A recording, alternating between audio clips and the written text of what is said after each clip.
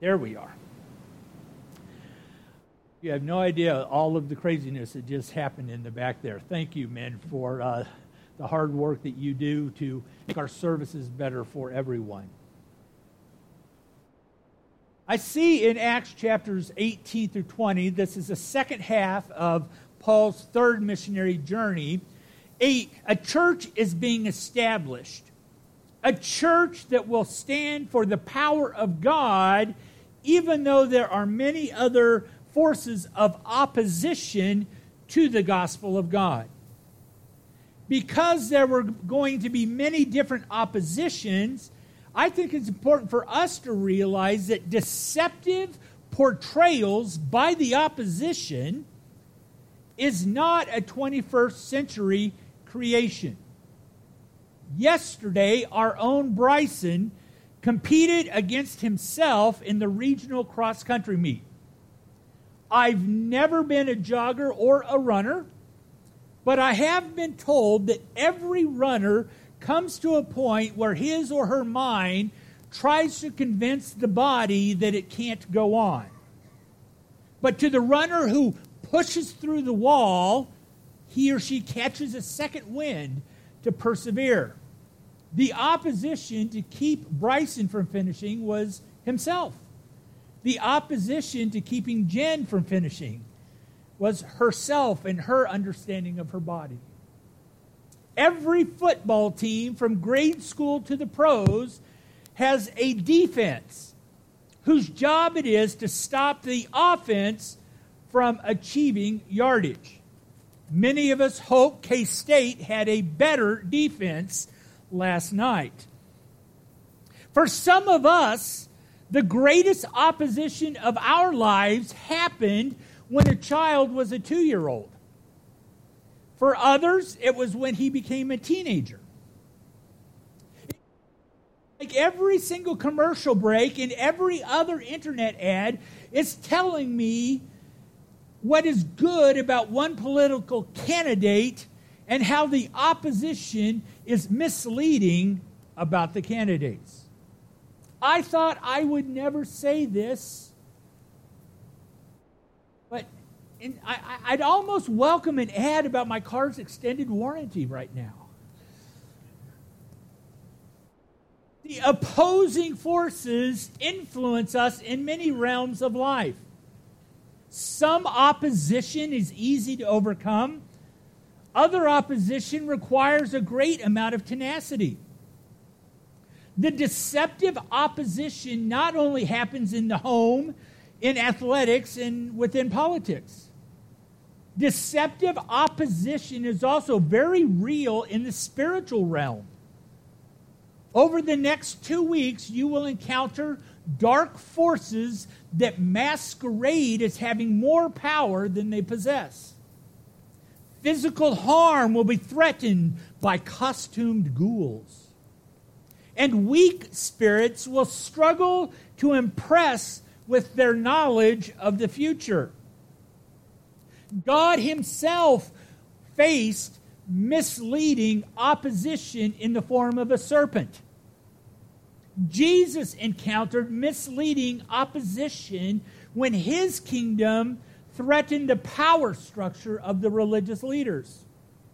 And even after defeating death and the grave, the gospel message continued to experience opposition as the kingdom of Jesus is now spreading towards the north and towards the west. Today's section in the book of Acts describes the opposition faced by Paul on the second half of his third missionary journey. And just as Jesus proved his authority over disaster, over demons, and over death, Paul's opposition now takes on many forms.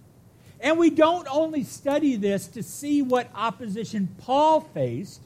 We study this because we see as Paul gained victory over his opposition, we can obtain victory over that which opposes us. The first lesson is in the first 7 verses of chapter 19, where we see that the power of God was able to inform those who had a limited spirituality. We read about a preacher by the name of Apollos who was good but not great. Because Paul and Apollos had complementary skill sets. If you look at chapter 18, beginning in the end of verse 24, you will see Luke's description of Apollos as being a godly man, a man who spoke very well, a man who knew the Scriptures. Luke speaks well of Apollos.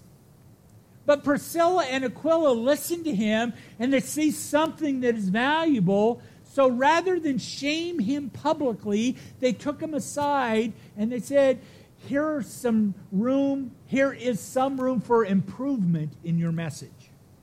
Luke speaks highly of him. Priscilla and Aquila coach him off to the side. And Paul himself spoke of Apollos' contribution to the harvest. In 1 Corinthians chapter 3, verse 6, Paul writes, I planted, Apollos watered, but God gave the growth. See, Apollos is not a bad preacher. He was just a different preacher, and he preached what he knew, yet it was still limited. And we see that Apollos remained teachable so that he then gained new wisdom and became a better preacher.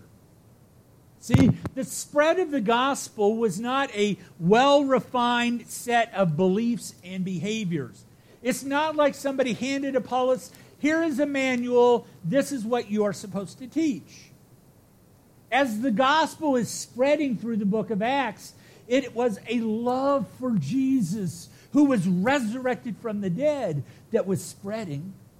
And it's hard to put within a book love for a person who is so powerful. But it was that love for Jesus that was spreading throughout the book of Acts. And once Jesus' person and his work were established so that people could repent of their sin and believe in what Jesus did for them, then months or years of discipleship started. And after Apollos is discipled by Priscilla and Aquila, he then, in chapter 18, verse 27, is recommissioned, and he is sent out with their blessing. So just because Apollos was a limited missionary did not mean he was a disqualified missionary. And just because your ability to talk of the gospel with your friends may be limited, that does not mean you are disqualified from sharing what you do know. For Apollos shared what he did know, and he learned what he did not, which I think is a good example for each of us. Apollos did the best that he knew how, which was the baptism of John in chapter 19, verse 3. And then Paul filled in the gaps that then benefited all of the disciples. To illustrate this, I think it's important for us to remember that believers don't have to get everything correct in order to be useful. My faith story through my high school years was very much one rooted in we must be right and we must expose all that is wrong about the other Christians. My freshman year in Bible college was marked by an awakening of how great the grace of God is, and how God's grace imputes the righteousness of Christ so that I stand full and complete in the sight of God. My righteousness is Christ's righteousness, so I stand complete, not as if I have to earn something more. That was my freshman discovery. My second year of Bible college is when I started learning the language that the Bible was recorded in the New Testament. And we used the book of Philippians as our text to learn how to translate from the ancient language into our current language. And as we went through the book of Philippians, I still remember how shocked I was to learn that the Holy Spirit inspired Paul to write that there was reason to rejoice even if others don't get it all right. For Paul wrote in Philippians 1, verse 18, what then? In that every way, whether in pretense or in truth, Christ is proclaimed. And in that, yes, I will rejoice.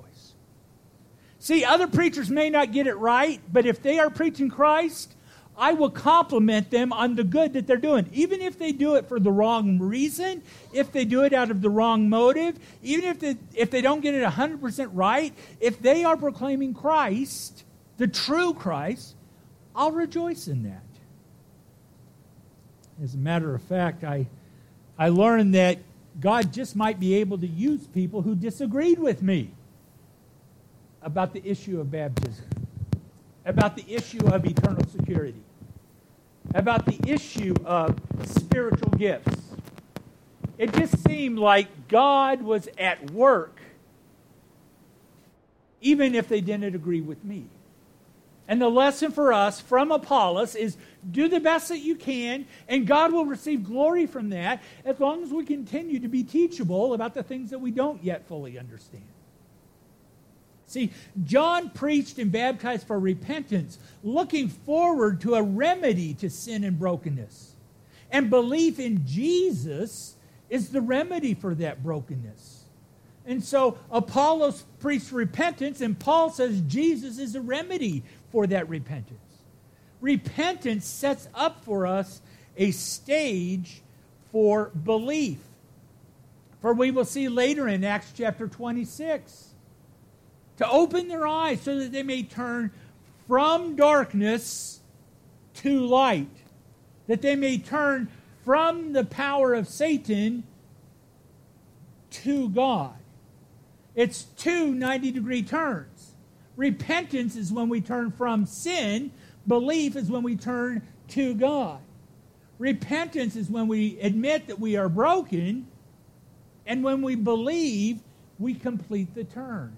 The from to is an important lesson that we both need to turn from something and we need to turn to something. We must rely on the power of God to grant us forgiveness. It's not enough to admit that we are sinners. We trust in the power of God to give us forgiveness and sanctification. See, God's power working through Paul around Ephesus, as was true in Peter and John around Jerusalem, it led some of the people to desire the power, but they wanted to do it without the repentance, the belief, or the forgiveness. They saw what Paul was doing, and so they turned from their way of doing it, and they said, I want that magic power. But they tried to do it without placing their trust in Christ. They tried to turn to the power without turning to the Savior in their repentance and in their belief. And so we see later on that halfway obedience is no obedience. Because the power of God intrigues the magicians. They wanted the power, but they didn't want to submit to the Lord. God was at work. Paul was merely the instrument. And the imposters tried to invoke the name of Jesus without personalizing his work and his call to obedience. They wanted power without the sacrifice. Matthew chapter 16, verse 24, Mark chapter 8, verse 34, Luke chapter 9, verse 23. All three of these Gospels give the same three-ingredient recipe for being a disciple of Jesus Christ. We can't only admit our brokenness, but Jesus told his disciples, if you want to come after me, let him deny himself, take up his cross, and follow me. It's a 180-degree turn from what we were to where we are going. And we can't do it halfway. But the magicians wanted to do it halfway. They wanted the power to do miracles without the obedience of following Christ himself. These magicians wanted power without obedience. They wanted signs without surrender. They wanted miracles without the master. And the magicians were exposed, literally, in chapter 19, verse 16, as the frauds that they were. And when they were exposed as frauds, it caused righteous fear to spread. And all of those who were dabbling in the magical arts said, it's time that we separate ourselves from those practices. For years now, psychics have been advertising on TV, and charlatans have used tarot cards, palms, and crystal balls to milk money out of the naive. But until a psychic establishes a series of lottery wins, I'll save my money. After all, as long as I separate myself from these types of activities, I can avoid being exposed like the 7 sons of Sceva. Because imitation only gets someone so far. Timothy, who became a pastor of the church here in Ephesus, was told by Paul, understand this, in the last days, there will come times of difficulty, for people will have the appearance of godliness, but denying its power. Avoid such people. There are people who pretend to be religious. There are people who pretend to be spiritual. There are people who pretend to be Christians, but they haven't surrendered to the lordship of Christ. They deny the power that comes through submission. The power that comes by taking up your cross and following wholly after Christ.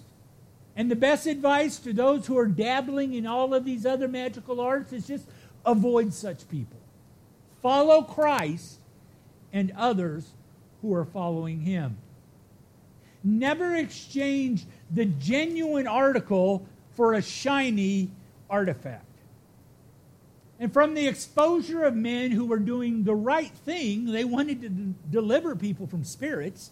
They were doing the right thing, but for the wrong reason. We now look ahead and we see the result of those who were committed to doing the wrong thing. Because in the end of Acts chapter 19, we see that the power of God infuriates the religious profiteers. Demetrius is the man who is given a name. He was committed to his own wealth, achieved through the status quo. He said, as long as I keep making statues that people think are gods, they will pay me for those statues. I get rich, no harm, no foul, it's all good. He just wanted to keep things rolling along the way they always had been as he goes to the bank, ka-ching, ka-ching, ka-ching. And as he is trying to make profit off of his handmade statues, he says that there's a man named Paul who is encouraging people to be followers of the Way. The Way was one of the earliest names for Christianity. And I just found out this morning, an hour ago, that there is a cult called the Way that took up residence in the next county over. The Way, as it is used here in Acts chapter 19, was the genuine name of the genuine followers of Jesus. Because Jesus spoke of 2 ways. And the Christ way was not Demetrius' way. As a matter of fact, we see that Jesus himself says in Matthew 17, enter by the narrow gate, for the gate is wide and the way is easy that leads to destruction. And those who enter by it are many. But verse 14, for the gate is narrow and the way is hard that leads to life. And those who find it are few. So Jesus spoke of 2 ways, and those who were followers of the Jesus way are those that are named here in Acts chapter 19. The way of Jesus was never focused on monetary wealth. But following Jesus created a loss for those who were doing business as usual. I had 2 classes, chemistry in high school and apologetics in college. And in both of those classes, the teachers told us early on in the course that they wrote difficult exams that would challenge the most advanced learner in the class. Then they would apply a liberal curve to the grading scale. Now, I was not the curve buster in either class. However, in one situation, I felt very much like Demetrius. See, if nobody did anything about Lynette, my own path would be exposed for what it was: laziness. Demetrius had settled into a profitable career of making silver statues, and people believed that they would earn favor with the gods if they bought one of Demetrius' statues. I had settled into the mindset where I thought chemistry was not part of my career path, and learning the elements and the compounds would not add any value to my life. And as long as Lynette didn't raise the grading scale, but her desire for excellence, she ended up studying medicine at Johns Hopkins University. Her desire for excellence in chemistry exposed my path through the status quo as deficient. And just as Lynette busted the curve, which exposed my weakness, Demetrius is worried because Paul is convincing people not to buy her statues, which is going to upset my apple cart so that I'm not as profitable as I used to be. And rather than change his path to follow in the teachings of Paul, Demetrius tried to undermine Paul. Demetrius says, if I can somehow work up some sort of public outrage that silences that Paul, then I'll be able to just to cruise along with business as usual. And verses 27 through 29 of chapter 19 go on to tell us how a true statement that gods made with hands are not gods. Yes, it's true that Paul said that, and yes, it is a true statement. But Demetrius takes this true statement and then he leverages it with an irrational fear. He says, if people buy into that, our own identity is going to be taken away from us. And if our identity is taken away from us, then we will be as nothing. Even the goddess that we follow will become nothing. And so Demetrius takes a true statement and he introduces fear in such a way that it creates a mob mentality. But any mob that is enraged by a false pretense will eventually be revealed for what it is. And so we get to the end of chapter 19, and we see that the truth eclipses the illusion. Demetrius said this is a situation, but Paul did not allow himself to get drug into the mob and drug into the argument. At our Manly Discussions Bible study on Wednesday, we studied how de-escalating conflict is a mark of godly maturity. We looked at examples of how Jesus endured mistreatment but refused to demand his rights. We identified times that Paul was mistreated yet refused to assert his rights. And a hard lesson for us independent, free-thinking, liberty Americans is that sometimes the wisest thing a person can do is to walk away from an enraged person or an enraged crowd and just trust that the truth will prevail. Paul did not allow himself to get dragged into the mire of the conflict. And if a mob is unjust, eventually it will be revealed for what it is. For notice the very end of Acts 19. Their own people are now saying, guys, we need to bring down the rhetoric. We need to bring down the heat. We need to not be so excited because really we are the ones who are in danger of being charged with rioting. Because there's no cause that we can give to justify this commotion. Demetrius's false accusation is revealed for what it is. And so rather than Paul being dragged into the fight, Paul simply stood back and he allowed them to hang themselves with the noose of their false pretense. From one group who attempts a good thing for a wrong reason, and a group that insists on a false thing with no reason, I cannot end this sermon without mentioning the events that are in the middle of chapter 20, just previous to the reading that I gave a few moments ago.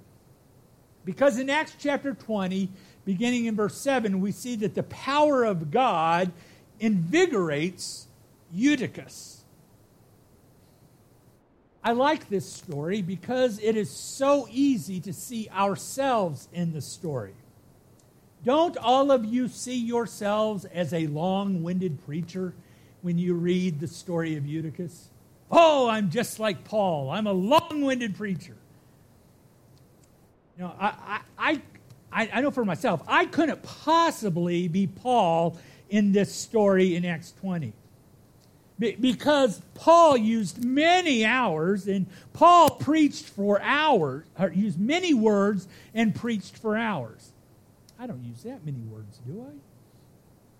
Now, I've never died in church, but I can neither confirm nor deny if I've ever fallen asleep when a preacher talked too long. So you can see which of the characters I most easily identify with. And I don't want to be too critical of young Eutychus. After all, even though Paul had prolonged his speech until midnight, and then he talked even longer, there's a mention that there were many lamps burning, which would have created warmth and would have removed oxygen. And even though Ute tried to mediate his sleepiness by sitting close to a window, that strategy of sitting close to a window actually backfired on him. For when he fell asleep, he fell out the window and fell down to the ground. But notice what happened after he fell. Paul raised him as if it's no big deal. Don't get excited, guys. His life hasn't left him. Let's get him something to eat, and you can go ahead and take him home. And then as soon as Paul does this, Paul grabs a snack, and then he goes right back to preaching for 6 more hours. Can I get an amen? I didn't think so. See, I may preach longer than some of you are used to, but I've never stopped for a snack, then carried on after renourishing. And even though the events did not seem to faze Paul in verse 11, the event made a lasting, significant impact on the crowd in verse 12. Look at the way it is worded in chapter 20, verse 12. And they took the youth away alive and were not a little comforted. Why doesn't he just say they were very comforted? I think if we saw they were very comforted, we'd just kind of read over the very. But by using the words not a little, it kind of forces us to zoom in and to think about it. When the people saw the power of God raise Eutychus, who fell asleep through no fault of his own, they received not just a little bit of comfort. They received great comfort that God can bring glory to himself even if I get myself in a pickle. God can bring glory to himself even if I create a mess for myself. And when they saw the power of God at work in Eutychus, who fell asleep there in church, and God raised him, they said, well, maybe God's power is strong enough that it can raise my situation. Maybe God's powerful enough to get me out of the mess that I have created. maybe God's powerful enough to get me out of the situation that I find myself. I find it amazing that a young man, not mentioned anywhere else in the Scriptures, he has a name that's easy to remember because it's so unique, but this young man encouraged the entire church that God's power is able to make sense out of my mess. See, Utes nap did not contribute to his maturity. You won't become more mature if you sleep in church.